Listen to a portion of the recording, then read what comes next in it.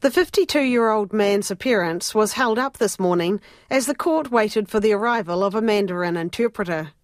The man, who was dressed in a striped top and orange sweatpants, was calm throughout the appearance and nodded in response to the interpreter. Yan Fei Bao's partner, Paul Gooch, sat in the public gallery supported by friends. The accused man's lawyer requested name suppression, and this was supported by police. Police also opposed bail on the basis that there is an ongoing investigation involving the man. A friend of Miss Bao, who asked just to be referred to as Jin, says Ms Bao called her on Wednesday morning at about 11 o'clock, asking how she could help a client transfer money from China to New Zealand. Jin says the next day she saw the missing person report. She says the fact that the man was arrested at the airport makes friends and family very concerned about Ms Bao's safety. I'm very concerned, especially as it seems that the suspect was intending to leave New Zealand.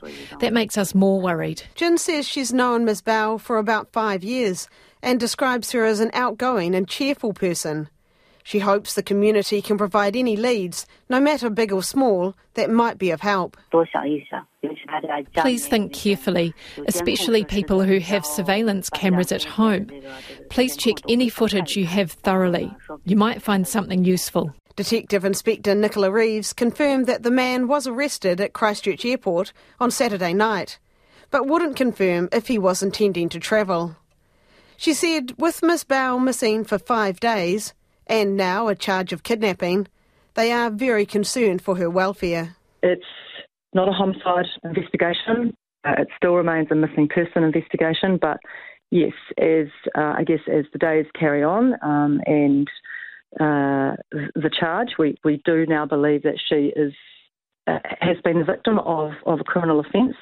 So that does, make the stakes greater. We're very concerned for her safety. Detective Inspector Reeves says there is a big team looking for Ms Bao, but she too made a plea for help from people around Christchurch. She said they want any sightings of a silver Mitsubishi car with the registration DPH101, particularly on Wednesday night of last week, but also up until Saturday night. We're looking for people who may have seen that vehicle during the day and to let us know of any sightings. Just on that vehicle, on the boot of it, it has one of those yellow diamond-shaped stickers that's got the black kiwi, picture of the kiwi bird in it. Just as to if that triggers anybody's memory, then we would really like to hear from them, please.